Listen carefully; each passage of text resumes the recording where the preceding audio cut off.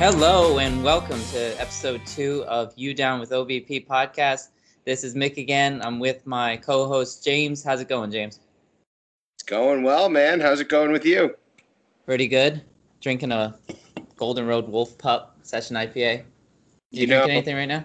Yeah, I went with a Tito's martini with a blue cheese stuffed olive. Oh, wow. Pretty fancy, right? Yeah, it's pretty classy.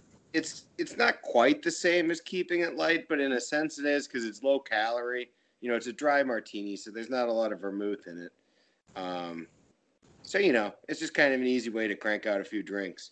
Nice. So the first thing that we were going to talk about is just talk about the Joey Gallo article that James had mentioned in the first episode. And that was my homework to go and read it. So I did. So I just had a few notes about it. Yeah, he's definitely a cool guy. You know, he's more cerebral than you would think. Like he said, like people think I'm this like beer league softball type of guy, just shows up and mashes. But he's got like a very, in-depth approach every single at bat. And if you looked at his walk rate, you could probably guess that like this is a guy who, he's not just mashing. Like he knows what he's doing. Right? Oh, yeah, definitely. I mean, to be able to hit with power like that and still have the kind of walks that he does, he's got to be good at reading what type of pitches he's seeing and making deliberate choices. I bet you if Joey Gallo wanted to bat 280 and sacrifice other things, he probably could. And he's almost doing it right now and not sacrificing anything. But I don't think anybody thinks, what's he batting, 279? That's not sustainable.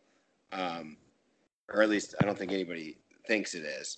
But you get the sense that if he wanted to, he could change his approach a little bit. He just is trying to find the best version of Joey Gallo, and that's striking out, batting 230 or 240, and mashing 55 home runs. Yep. And if you think about it, he says in the article, yeah, I could go the other way. Yeah, I could switch things up. But I don't know if he said this or I extrapolated this. If you think about slugging, it takes 4 singles to equal a home run. And that's exactly his thought process. I'm pretty sure he said that, but if not, he said something similar. He's thinking if he hits a home run, that's more valuable for his team.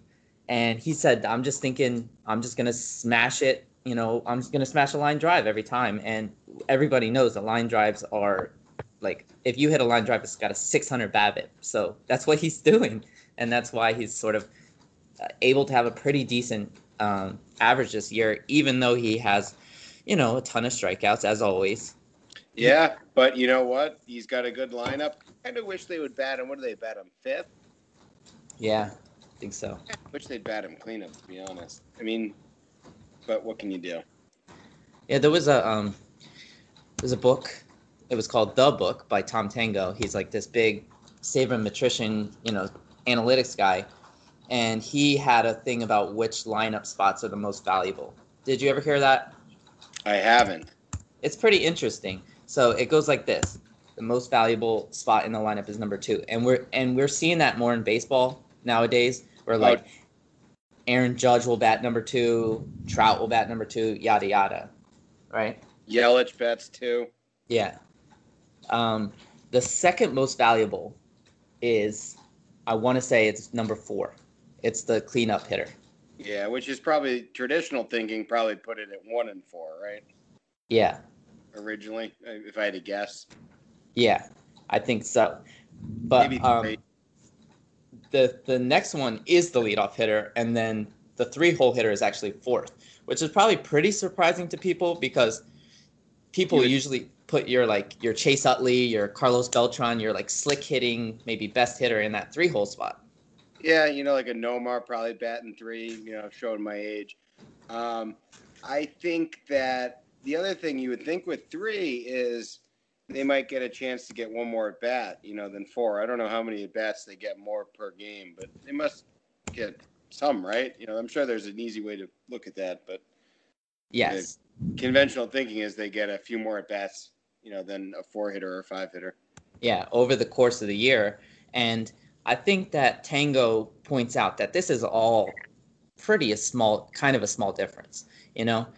But why 4 is kind of more valuable than 3 is because 4 leads off innings, basically the second inning, more often than the 3-hole hitter. And leading off an inning, if you get on, it's really important. And if you're the 3-hole hitter and there's 2 outs in front of you, that's a really low percentage situation to, like, you know, score runs in that inning. So I think that's basically what it boiled down to, actually. Yeah, I remember when back in the day when Brian Daubach was on the Red Sox and they would bat him 8th. And who would have been the manager at the time? I'm going to draw a blank. But he called it the second cleanup spot was how he felt about it. Yeah. And he would rake, you know. So sometimes lineups will throw some guy in 8th too, and he won't be a chump. Yeah. So I just had one more point about Gallo, which was the whole he got into what he has improved this year in that article from Fangraphs, and basically he's one of those guys who's a right-handed thrower, left-handed batter, in the mold of like Chase Utley. I have that's a question. The second time I mentioned Chase Utley. These are things that I'm not that aware of. How common is that? I don't know about a percentage, but you know, it's pretty common. Christian Yelich, right? So a lot of them do it on purpose, right? Yeah, I think so. From a young age, because it's seen as an advantage because a lefty gets that strong side platoon. You know, a lefty against a righty is seen as an advantage. Totally. And only like 25% of pitchers in the league are lefties. So you're getting that 75% sort of advantage. You know, I couldn't tell you if Yelich is. I have him, and it's just not something that catches my eye. You know, how what somebody's catching and throwing as an outfielder. Yeah. Yelich is one example of somebody doing that. Yeah, you know, I wouldn't even. It's hard for me to notice that kind of stuff. Chase Utley, obviously, that's the third time I mentioned him. Another big one, Bobby Abreu. No, I'm just naming Phillies now.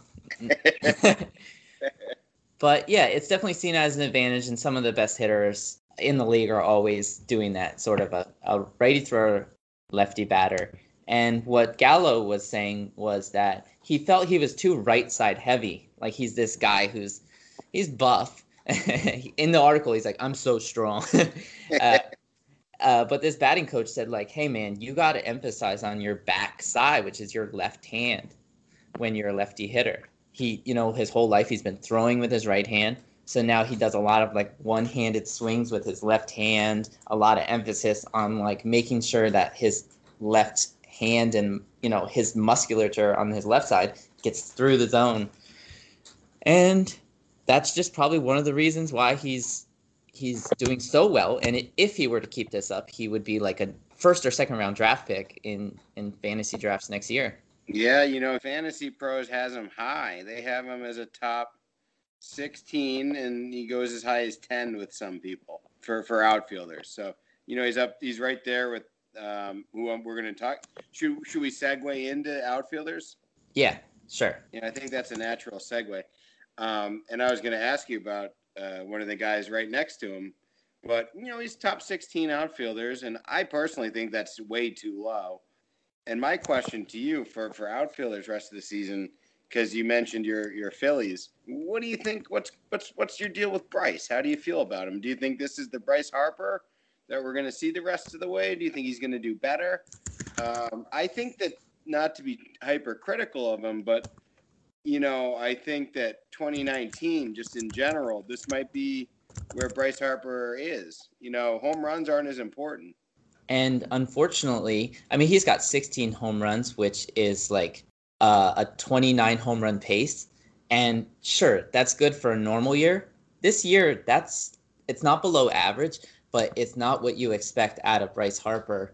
There are like a ridiculous amount. There's like 70 guys on pace for 35 home runs. Yeah, and you know what? It's like I agree with you. And even Bryce Harper at what I would consider, and I don't know him that well, you know, but even if I said, hey, if he outperforms, you know, he's not going to outperform bat 300. Maybe he will. But, he's going to need to do something more than mash another 20 home runs and end up with 36 or 40 to be the Bryce Harper that people were drafting. True. You already banked this sort of below average start to the season. You're not surprised by the 253 average, but you did expect more than this from power standpoint. In a normal year, 16 home runs, you'd be fine with it. 62 RBIs at the All-Star break, that's good. That is good. But since home runs are just flying out of the stadium, I think that this is a disappointment, and you gotta expect that he will hit more home runs. And so basically what I'm trying to say is you've banked that, bad part of the season, and he'll be better for you moving forward Yeah, in terms of the home runs. I think he will. And the other thing about Bryce Harper is he's streaky, right? He could go on a month where he just fucking absolutely mashes and rips the seams off the ball. Yep. His best month is always April, and I kind of wonder if his violent swing, and I think like violent is like sort of an apt way to describe it, makes him wear down as the season goes on. So that kind of scares me if we're talking. I just said he's going to be better, but it does kind of scare me. It's sort of like pseudoscience. I'm just like, putting it out there. But with that type of like vicious swing, it wouldn't surprise me if he picks up little knocks from it, little injuries from, like twerking his back and things like that. It makes sense to me. There's a couple articles out there. I think might talk about it, but that he's been reaching a lot, which probably, easier said than done, but seems relatively fixable, though. But baseball is so mental. So is every sport. Like, how come Ben Simmons can't shoot? Yeah, I hope he can next year. He's not going to shoot next year, Mick. Ben Simmons is a glorified Rajon Rondo. I'm not a Ben Simmons guy. He does a lot of incredible things, and he's better. He's glorified. He's a better version of Rajon Rondo. But in this league's NBA, I don't know. I will say one thing about Simmons, though, is that it's not just mental, it's bad form. Like, when he takes free throws, he chicken wings it. Your elbows, like, I'm talking like I know what I'm talking about. I'm, like, critiquing Simmons. But, like, when he shoots free throws, his elbow is out. Like, I feel like your elbow should be under the ball. And he's, like, the only player I see who looks like that. So, what's with the Sixers shooting coaches? Yeah, I don't know, man. The Celtics shooting coaches are fantastic. They really, maybe, it's such a small sample size, it could be the talent that they're molding. But, Jaylen Brown was a Ben Simmons before he came into the league.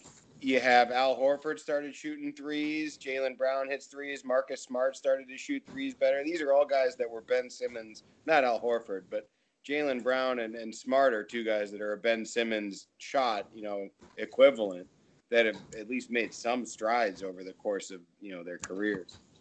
Yeah, it's a good point, and especially since the Sixers seem to sort of draft those type of guys, those Jaylen Brown types where, not as talented as Jaylen Brown, but those types where it's like, if he just learns to shoot, he'll be a good player.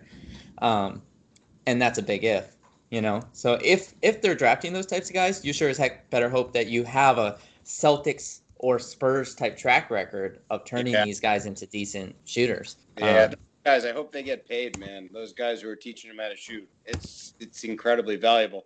On our quick digression, we mentioned it briefly, and I don't know if you looked. I don't know the specs that much, but I just think it's interesting, talking NBA for a second, that Russ is traded. He's going to Houston. So what did Houston have to give up to get him? I think Houston is like, it's a giant win for Houston. So I got to look. It's going to come on the TV in a second. I just saw like the two things that caught my eye. I'm going to get the specs in a second. But one, they got rid of somebody who, I think if you're a casual NBA fan, don't realize that every single person hates him, is CP3. Every single team that CP3 has left, he's burned all those bridges. This is before this. So he was like, I don't want to, like, basically, like, one of them didn't want to play with the other. They're like, I'm not playing with this person. And it's definitely CP3 that's the problem. he's done this amazing job of kind of keeping his image as not like a problem player. But I actually read an article before this trade and before the end of the season when all this drama happened, where somebody was comparing Rajon Rondo's reputation to CP3's, and they were like, every single player that CP3 has played with hates him, and for the most part, every player that's played with Rondo has been like, this guy is a good person to play with. And yeah, and the public perception of them couldn't be more opposite, pretty much. And they also gave up, because you're going to have to give up more than an aging Chris Paul, 2 first-round picks, but 24 and 2026.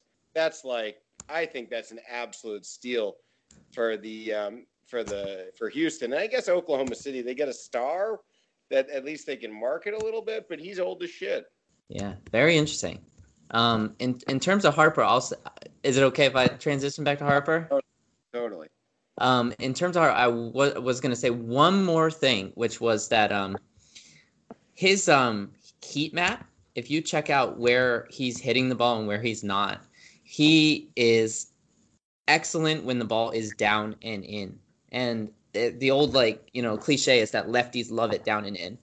And pretty much the rest of the zone is blue, except one random red dot outside of the strike zone.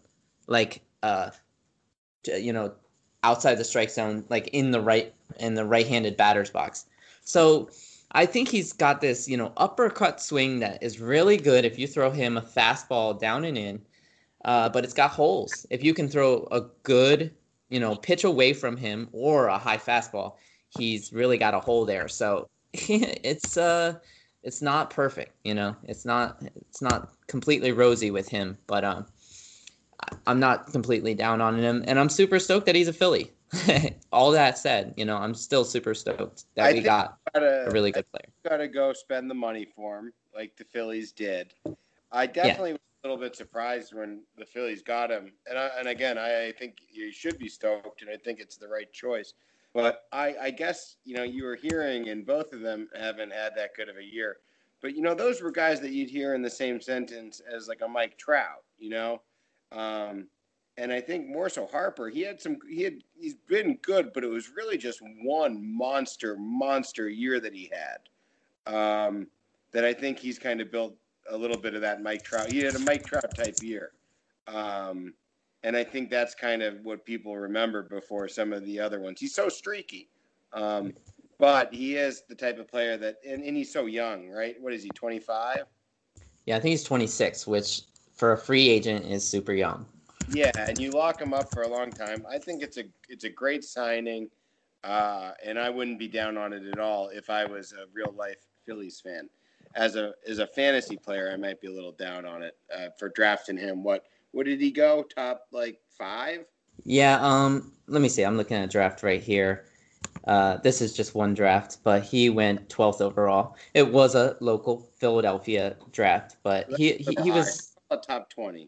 Yeah, he was definitely in the first 2 rounds, and a lot of times in that sort of first round and second round swing there. So yeah, you're going to be disappointed with what he's done so far. All right, so who do you want to talk about outfield? So since this is the All-Star break, we talked a little. James and I talked about some of our biggest wins. The guy who we got and we're so super happy about, and then our biggest regrets. An outfield guy who's one of my regrets is Giancarlo Stanton. Other outfielders who have been successful for me, Yasiel Puig has actually really turned it around to end the first half. He got his average up to 252, I believe, and it was down at 220 for much of the year. CBS, which is what I have pulled up, their app, just because it kind of it's a great app as a plug. And I'm used to the format. They have him as a top 10 outfielder going forward rest of the season. Wow, that's exciting. They have him for JD Martinez. Wow, that's really bullish. That's really high. I think he's going to bat 297. Oh, wow. That's really bullish. I'm looking at Fantasy Pros. They got him at 23rd for the rest of the season. Seems about right. I could see him up in the top 15 over guys like Austin Meadows. His stock is trending downwards over the past month or so. He had a thumb injury and he hasn't really gotten back into form. I think we can segue into, just because we're trying to keep it a little briefer. So why don't I do an outfielder that segues into that kind of, we were going to do bargain bin. I guess that's a little out of order, but I'm going to talk about him anyways. Then we might do one more outfielder and go into the regrets and the successes for kind of buys like you were talking about with Stanton. The CVS app, I don't know much about him. I just want to get an idea from you, if you know, is very high on Dominic Smith going forward. So I just wanted to see, what do you think about him? What are your thoughts? Do you know much about him? Have you paid attention? He's he's got a 150 WRC plus, so he's definitely stroking the ball, and he's doing it from both splits. So he is hitting really well against lefties, and that hasn't been the case in his career. It hasn't been the case in his career that he's hit either side well, but he's got a 618 like career OPS against lefties. So this is in 157 plate appearances. We're talking about a guy who was like a high pedigree prospect, but has had 2 absolute awful years in the pros before this. But he's 24. So let's keep that in mind, right? So you're talking about his 22nd, year 22. When he was 22 and 23. Yeah. So in 183 plate appearances, and when he was 22, he had a 198 average. And how many plate appearances? 183.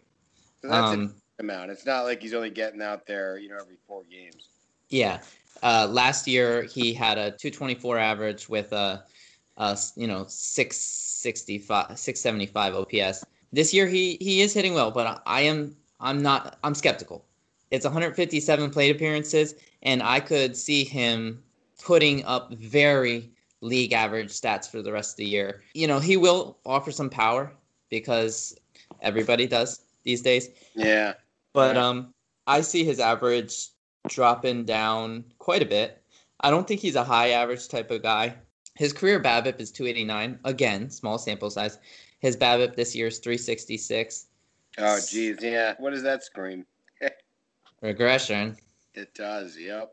He is a guy who I think will do better than he's ever done before.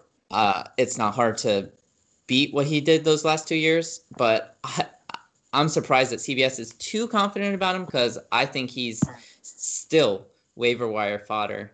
I'm going to throw a quick name at you, and then we can move on. Yeah? I love him. Always have loved him. And you got to like him now because he's a Philly as of relatively recently. Jay Bruce? My man, Jay Moose Bruce. Well, you know how Philadelphia people love screaming the ooh sound, whether it's boo. Every fan loves it. True. We have Boo Merloni in Boston. If you go if you ever listen to the Packers when they had Kuhn. Yep. Everybody loves that ooh sound. It's just fun. When they traded for Bruce, the Phillies, I was really excited about it. This is a guy who has he's got 5 years in his career with over 30 home runs. He's got 310 home runs in his career. He's got an OPS in his career around 800. The only really bad year he had, he had a few bad years with the Reds, but last year was just miserable. So I was pretty psyched about it. The shitty part about it was that Andrew McCutchen got hurt a week later. So that sucked for the Phillies, but it was good for Jay Bruce's fantasy and playing time. I'm really happy. He's got 24 home runs, man. So he's only got a 292 on base percentage, but in terms of fantasy, if that's not a stat for you, then he can contribute. Not that far out. I'm looking. His 3-year average was 315 for OVP, and we are down with OVP, but we are. That's a good point. Jay Bruce, I've had him a couple times, and I just like guys that mash. I know it's not the smartest thing, but it's just fun. But in a way, it's undervalued. What I mean by that is if you have a 575 slugging, you're contributing, man. Like, you're helping your team. He's got a 122 WRC plus. That's a little more real baseball than fantasy, but I mean, 24 home runs, that plays. 57 RBIs, that plays in fantasy. So Totally. I'm a fan. It's just Phillies need to go on a run, or this season's looking like a lost season, which is kind They've of been a bit of a stick, unfortunate. haven't they? Yeah, they sure have. They had a 5-game losing streak, and then followed by a couple games, and then like a 7 or 8-game losing streak. So it's been rough. Yeah, the Red Sox, I'm a little nervous. It's going to come down to the wire to see who gets that wild card spot. It's probably out of the AL East, but Mookie's going to go off, and that's really going to help you guys.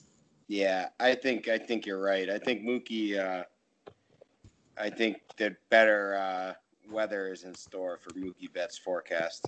When people look at what he did last year, what he's doing this year in terms of hard hit, where he's hitting it, everything seems in line. He's bound, like his expected WOBA is like good. It's not any much different than it was last year, but it's just a little down. I don't think this is like 2017 when he had like a really down year. I think that we're about to see maybe not last year Mookie, but somewhere in between what he's doing now and last year. You know what's crazy? I'm looking at Mookie right now, and he batted 346 last year. Yeah, it was an excellent year. You can't expect that because when you're so high, the only place to go is down, right? Yeah, you're not going to bet 346 again. I'd see him batting 300 the rest of the way, getting it up there to 280, 290 for the end of the year. Agreed. And, he's not I guess a large part of his value did come from that 346 average. But, he's got 10 steals. So he's likely to steal 20 bags, call it. I think 15, 20 bags. He's going to hit more home runs. He's on pace to have a ton of runs, good amount of RBIs. So I think you're right. I think he's going to go for a run and finish up. Maybe not quite where people drafted him, and potentially 1 or 2 or 3, right? But he's going to be up there. Yeah, it'll be interesting where he goes next year. If I have to guess, it's going to go Trout and then Yelich and then Betts, I guess. But it'll be interesting. I mean, we still got half the year to play, and when we look at it now, it seems easy to say Trout, Yelich, Betts, but things could change. Things could always change. Yeah, Bellinger might be in that conversation too. I don't think he's gonna, but he might. It's a good point. Yeah, and I think people will debate Bellinger versus Betts as it stands right now. That makes sense. All right, I think we should go into. I think we should obviously scrap pitchers, right? Do that for its own segment. Yeah, we're a hitting centric show. Yep, definitely. What if we just never talked about pitching? This whole podcast. Yeah. I think Jimmy Kimmel does this thing where he always apologizes to Matt Damon for not being able to get him in on the show. And it's like a running joke. That's going to be us with pitching. We're going to keep promising it to the fantasy faithful, and we're never going to deliver. Yeah. We're going to be like, we're going to get to those rest of season's starting pitching rankings. There's like a week left in the season. Yeah, right. All right, so let's go on to our biggest win, our biggest victory of draft season, or maybe it was a free agent pickup that you were really hyped about, or maybe you just got lucky about. So is there anybody who fits that bill for you? There's a few. So I don't want to talk too much about players we've already talked about, Yeah. So obviously we love Sanchez, and I've not a bargain bin, but I still feel like I got him pretty late. I think I got him in the what would equate to the 6th round. I kind of want to talk a little bit about my man Paul DeJong. Am I saying it right? Let's go with DeJong. I think it's DeJong. So All-Star, first off, didn't he play in the All-Star game?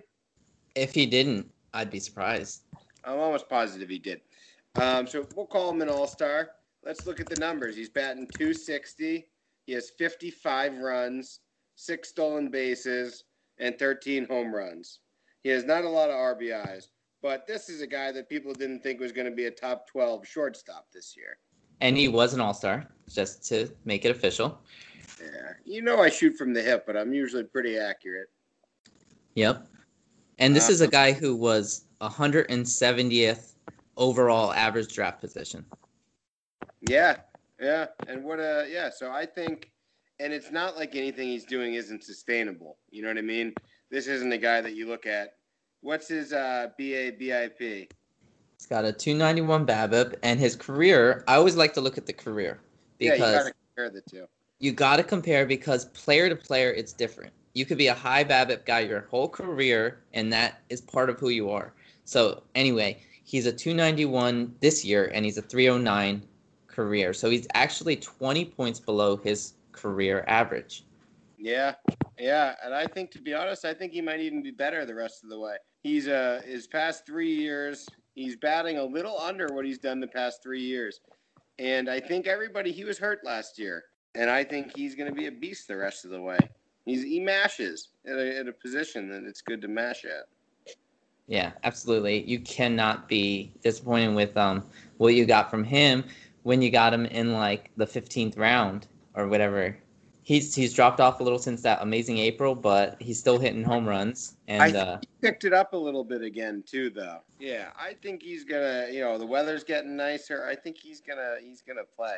that's a So good that's the call. guy I'm glad for bargain bin wise. He was cheap as dirt, and he's playing like a top. I don't know. Let's look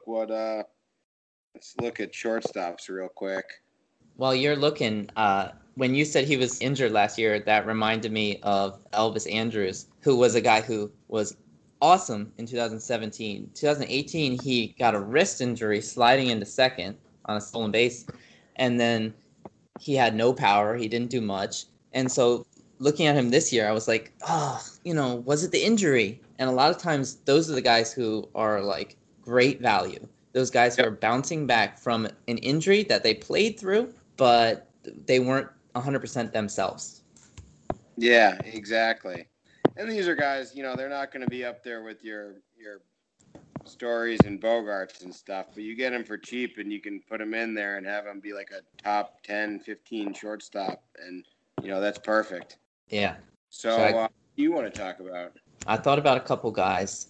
One guy who I really can't take the win on is, and I'm only in 3 leagues. I'm not like the type of person who's in like a million leagues, but I have Bellinger in 2 out of 3 leagues. The reason I'm saying I can't really be like so proud that I got him and he's doing what he's doing is because I was like actively shopping him in both these leagues because they're both keeper leagues.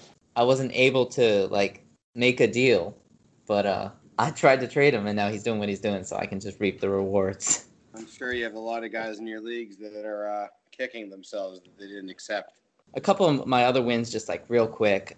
Pete Alonso, I drafted him probably like the 20th round in one league. It was actually after it was announced that he was going to start with the big league team, so that was like really good value. And he's got 30 home runs at the break, and he just won the home run derby. Yeah, he's an absolute beast. Even though I kind of would have rathered Vladito with the 91 dingers, but what can you do? Yeah, it's BS when you can hit 91 dingers and not win, but tired himself out, I guess. Everybody will still remember this, legendary home run derby. It was Yeah. I keep going back to like Homer Philadelphia, but there was this one slam dunk competition. Do you remember with Andre Iguodala versus Nate Robinson? I vaguely do.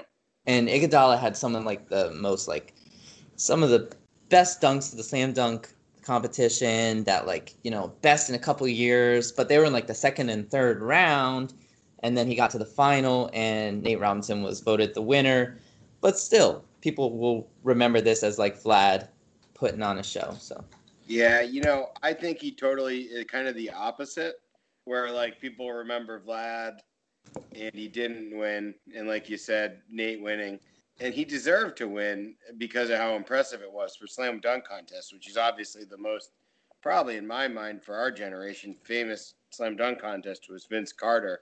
But yeah.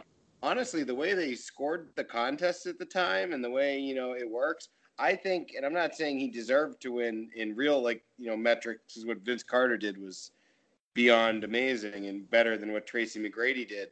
But Tracy McGrady was fucking ridiculous in that slam dunk contest. And the elbow dunk is all flash and no substance, in my opinion. Vince Carter's elbow dunk. Yeah, yeah. Tracy McGrady did like this off the backboard reverse that he put like way between his legs. And as a pump, he pumped it between his legs, reverse dunk off the backboard, and it was just absolutely filthy. And I was I didn't get why Vince Carter would be winning that round, but Vince Carter did that 360 windmill that is probably the coolest dunk I've ever seen. Yeah, that was legendary. Talking about slam dunk competition, I guess it just comes down to art versus level of difficulty, and McGrady's might have been tougher, but that elbow dunk was sort of a cultural, Yeah, it was cool. Yeah, it was a thing for a while. It was pretty awesome. Zion's probably going to do the dunk contest this year and blow everybody's fucking minds. Yeah, that'll be sick. Well, it's pretty cool that Pete Alonso won $1 million because he's probably getting paid half that for this whole year. So that's actually a pretty awesome reward for him. Yeah, true. I mean, obviously, but I'm not sure if that's the case in in the dunk contest. If it is, then I just don't know. But a guy like Zion is already. There's no way they're paying him that much in the slam dunk contest. I don't think. And besides, Zion's already probably going to get like an $8 million rookie contract per year. So yeah, he's all right. But rookie baseball players are getting $500,000, which is great for a normal person. But it's chump change for a player of his caliber. Yeah, and it stinks that they can the MLB's got to change some of their the way the players' contracts are structured. They can lock them up for a while. They can keep them down in the minors and pay them nothing for a while. There's some amount of time you got to wait so that you can keep them down there as a minor league player without having to pay them as much. That's why teams will do something that's not in the best interest of that season to avoid having to take on the spending money. And the minor league salaries is a huge issue. Totally. Pay them players. It would cost a drop in the bucket, to give these guys a working salary. I think it's the equivalent of if LeBron James played in the G League for, half a season because they wanted to keep his free agency for another year. It really is a disservice to the game, and hopefully they fix it in this next CBA, but there might be a holdout, might be a strike. We'll see. Yeah, the players don't seem particularly happy. Let's do one more each, and then how's that sound? Yeah, so do you want to go to regrets? We'll do one each, and then we'll call it a day? Yeah. All right, you want to go first? I'll go first, and I'm only going to briefly spend time on it, and then I'm going to talk about something I'm happy about. My regret is that I drafted DJ LeMahieu. How do you say it? Yeah, LeMahieu, I think. LeMahieu. And he's been lighting the world on fire. You could see it in the cards, but I acted on pretty good knowledge and some personal bias against him. But, he's having a year he hasn't had before, and it makes sense that he would with the Yankees, so I get that. But he was playing pretty terrible for a while, and I hate him. I hate his guts. So, he reminds me of the Yankees of old that I hate, and most of the Yankees now I like. I don't mind them. Sanchez would be a guy who we both love, but if I didn't have him on my team, he's kind of got a punchable face. But, I like Judge and Stanton and a lot of the other guys, Gleyber. They're all pretty, they're hard to dislike, but Gleyber Torres is a handsome man. Yeah, he's pretty good looking. Like I say, I pick him out of bed for eating crackers. But DJ, last year he hit 276 at Coors. If anybody says they predicted this, that he would hit 336, they're lying. Yeah, and hopefully it's not sustainable because I hate the Yankees. And then a guy I just briefly touch on who, you're going to recognize a mold, right? So we've talked about Joey Gallo, and we talked about Jay Bruce. Yeah, we're talking about guys. See if you can guess who I'm going to say. Not quite. He's clearly not waiver wire now, but to start the year, he might have went undrafted. He might have went drafted in some leagues, but if you're thinking of somebody in that same vein, so you don't have to think about if he's drafted, undrafted, and what his ownership rate is. Just think a younger Joey Gallo's so goddamn young. I assume he's younger, but a youngish Joey Gallo, who would you think is the first name that comes to your mind? And I'm not going to Interesting. put you on the spot, so think about it for a second, and then I'll tell you. And it's not Boom Boom Mancini, right? It's not. We're talking Okay. Joey Gallo in the Joey, like if you picture what Joey Gallo does. Okay, I'm going to go with a name. I've heard you talk about this guy, so but I'm going to go with Framil Reyes. Yeah, that's who it is. Dang. He's a beast, man. He's a total beast, and I love him. Yes. He absolutely mashes, and we've talked about my philosophy where I'm totally happy giving up a little bit of average, and having a guy who just absolutely mashes, and I'm debating if he's going to be a. I don't know. I'm debating. I really, really like him. I'm probably not going to keep him. We can only keep 5 guys. But that's an offense that's on the rise. The guy's batting .250 with 25 home runs. Yeah. I mean, it depends on your situation. It depends on. We got a lot of year left, obviously. So when the chips fall, and you probably have time during the offseason to sort of look at where his average draft position is and if people value him the same way you do, yada, yada. So it's going to be like a Eugenio Suarez where I would like to keep him, but I'm going to assume that people aren't going to pick him up, and I won't keep him, and then I'll probably pick him up in the second round or something, which tosses the 7th round. yeah. Who knows what it's going to be. And you could even put a little tax on it where you just pick him up around early just because you like him that much. Exactly. I doubt he'd even go in the second round. Right now, they have him as a top 103 on CBS.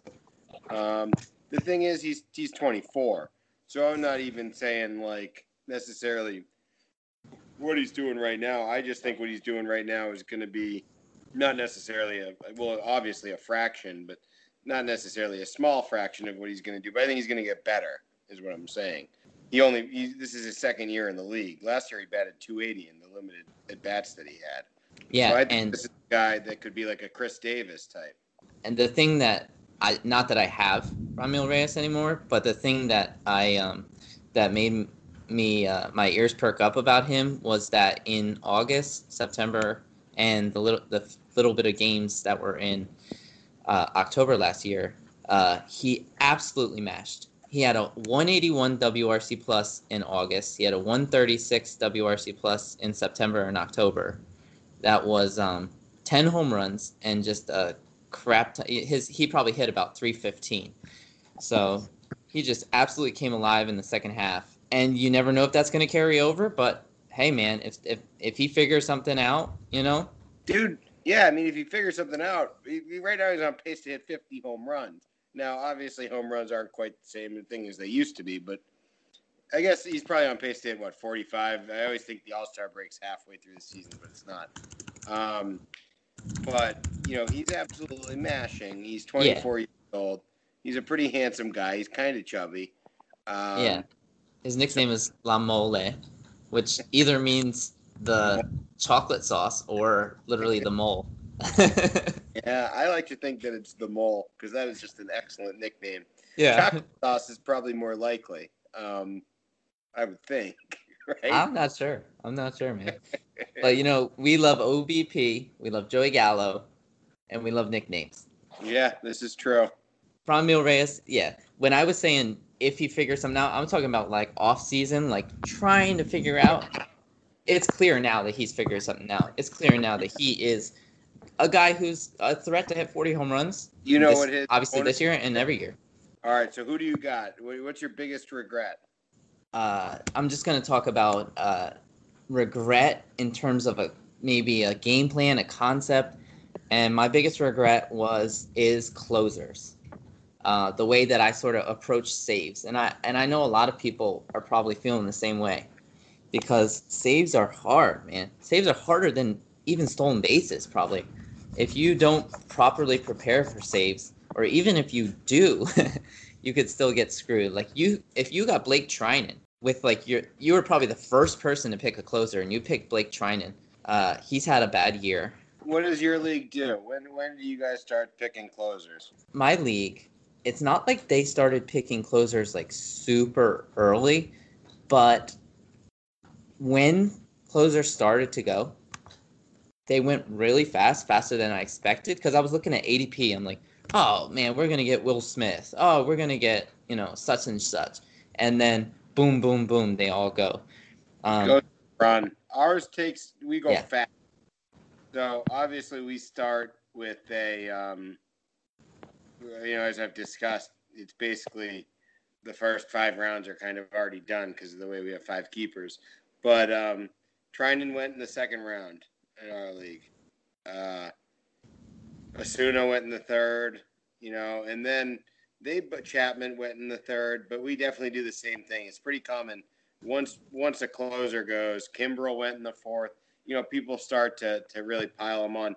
Closers, you're right. It's a tough thing. The conventional wisdom is that while they're so unpredictable that it's kind of dumb to draft too high on them, but you got to be so on top of that grid, that closer grid.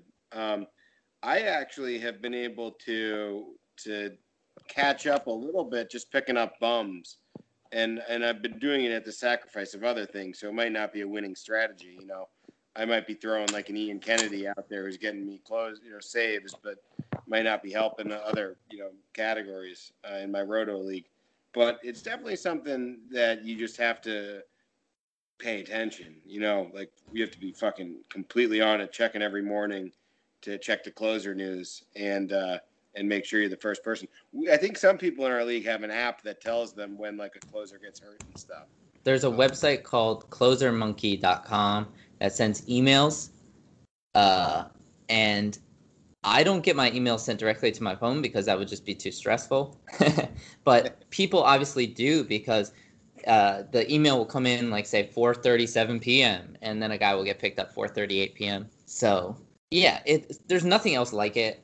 I don't know if you want to say it's a flaw of fantasy baseball or just part of the appeal. Where would you stand on that? That's a great question. And I think if I wasn't used to saves in Roto, I would say it's a flaw. You mean just the fact that saves is kind of like, well, one, saves is just a dumb concept, right?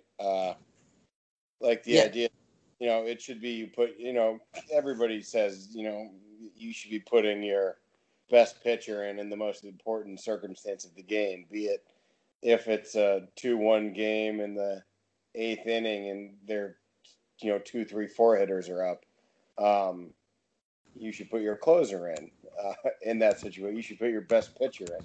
So I think it's kind of a dumb statistic, kind of in the same way that you should do OBP instead of batting average, which I agree with. But I don't know. I kind of like it. I'd rather that than counting wins. I don't like those there's no logic behind it, but I like quality starts over wins. Which again is kind of counteractive to, you would say saves shouldn't really matter, but I kind of like it. It's kind of fun. Anything that makes you have to stay on top of the season and really pay attention, I kind of like. Yeah, it definitely does that. Probably when I'm talking about if an email sent 4:37 and then a guy gets picked up 4:38, a lot of leagues do stuff where you can only pick up guys either once a day or once a week. Everybody's on waivers. Either you got to pay Fab. Have you ever played in a league with Fab, either fantasy baseball or fantasy football? Like you get $200 for the whole year, and you got to pay money. You got a blind auction. Yeah, I like that. I mean, to be honest, in our league, there's a little bit less. I don't begrudge them. It's kind of annoying because do you have to pay for Closer Monkey? You don't, actually. All right. That's, I don't begrudge them. Our league, you don't foresee like those big ones, injuries, for example. But generally speaking, like if you look at the tea leaves and it looks like somebody might be getting pulled, our league, we're scooping that guy up before it happens. You know what I mean? Yeah. Can I just tell one story about Ian Kennedy before we wrap up? Totally. I think that's the perfect way to wrap up. I read an article by Scott Pianowski on Yahoo when Ian Kennedy was 4%, but he was pretty clearly the closer of the Royals. And Pianowski was like, Dude, he's 4%. Like, pick him up. And Scott Pianowski is not just a fantasy baseball guy. He's a guy who like wins like high stakes tournaments and places very highly in high stakes tournaments. So I was like, oh, I got to pick up Ian Kennedy, but I saw that he was playing the Red Sox, and he only had 3 saves on the whole year, and I was like, okay, he's playing the Red Sox. I'm just gonna wait a couple of days, and then I'll pick him up. But obviously, I just skipped my mind. Since then, Ian Kennedy's got like 11 saves. He's got like Not amazing stuff. the better closers, but he's probably been a top half of the league closer, I bet, in the past 2 months, if I had Yeah. to guess. He's got 11 saves overall. So actually, he's got 8 saves since then, and he's been really, like you said, he's just not. He's getting strikeouts, I think. He's not giving it. He added a mile or two an hour to his fastball by moving to the closer role and being able to, pitch less. So, like, the numbers make sense, too. There's a story behind them. Yeah. You question numbers if there's no logic behind it, but, he's throwing faster, which is the number one metric you look at. Yeah. And little things like Ned Yost is like a traditional manager, and that he just loves like a closer, and he turned Wade Davis from a starter to a closer. It's kind of cool. It's part of, like you were saying, the tea leaves part of fantasy. But the funny part about it was I was like, man, this Scott Pianowski guy, he's smart. I'm going to check on Twitter and follow him. So I go to Scott Pianowski's Twitter, and I go to follow him, and it says, you're not allowed to follow him. You're blocked. From Scott Pianowski. I'm like, what? Like, James, I'm like this even keeled guy most of the time. I don't like go and piss off quasi celebrities. Yeah. So I went and searched back a couple of years ago. I could see you going off though if he said something you didn't like when you had a couple of drinks in you. It was definitely so yes. So. Like insulted a player you like or something, and you reacted, sensibly. So I go like incognito on the Google Chrome browser because I'm not allowed to search myself because he's blocked me. And I go and I find out when Mickey Bell, did something to him that caused me to get blocked by him. And it was like 2013 or 2014, and he put in like this innocuous tweet that said, there's nothing like not checking your emails for a whole day. And I just went, go fuck yourself to him. And if you see the timestamp, it was like 1 a.m. And I was probably just joking, or like you said, I was pissed off for some reason. But boom, that's why he blocked me. So, hey, Faithful, you down with OBP? Wait, I gotta interrupt. Yeah, go ahead. It's not nearly as aggressive, but it's funny that you mentioned getting blocked because you told him to go fuck yourself. And you mentioned Ned Yost. I'm probably going to get it wrong, but Ned Yost can you look it up? Ned Yost used to be a third base coach, I'm pretty sure. And if I had to guess, I'd say he was the third base coach of the Indians. He was a coach for the Braves. And they don't say what kind of coach. Oh, he was the third base coach. There it is. Until, yeah. Cleveland Indians and the Atlanta Braves I always mix up, too. So I was close. So he was the third base coach of the Atlanta Braves. Oh, they're red and blue, and they're both about Native Americans. So exactly. Yeah. So he was the third base coach of the Atlanta Braves in what year? 2002. So it was 2002. I was the sweet old age of 16. Drunk at a Red Sox game with my buddy Joe, and we were along the third baseline. We were probably at my dad's seats. Once a year he got third base seats from the Boston Globe because he ran an ad in the Boston Globe, and they were excellent seats. And the third base side in Fenway is the visitors' dugout. Not that it would matter, I guess, because the third base coach is going to be on the same side regardless. But he has to run back into the dugout from third base towards me and Joe. And we were busting his chops all game in a pretty, actually, for being drunk in 16, a fairly, fun way. We weren't, giving him too hard of a time. But we made, a makeshift sign that said, Yost is toast. And and we were just being dumb and busting his chops. and he took it like a champ. And at the end of one of the innings, and he had to run in, and we were shouting at him. He like gave us like the eye contact and locked eyes, and tossed us one of the balls that he had, one of the balls from the game or whatever, and like gave us like a thumbs up and like a friendly gesture, and we both like high-fived, and it was a good time. Oh, wow. Yeah. So that had a happy ending. I thought you were going to get kicked out of the game or something. Yeah, no, that's a day. Oh, man. So, all right, should we wrap up?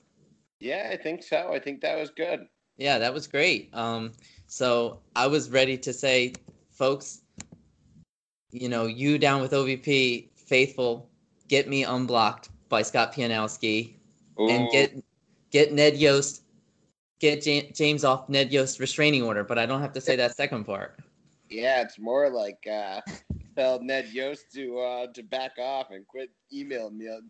What is it, DMing? Quit DMing. Yeah. Quit. He was a third base coach. It's like, quit trying to slide into my third base of DMs. Yeah, seriously. All right. So on that note, we will wrap up the second episode. I do want to mention that we got a website up. It's youdownwithobp.com. I wrote one article. Go check it out. And hopefully I get more articles up. And James, if you ever feel down to write something, feel free. Yeah, I'm definitely going to throw something up. Maybe I'll have my brother do it too. He'd get a kick out of that. Totally. So thanks for listening, everybody, and we'll see you next time. Take care. Sounds good. Later, guys.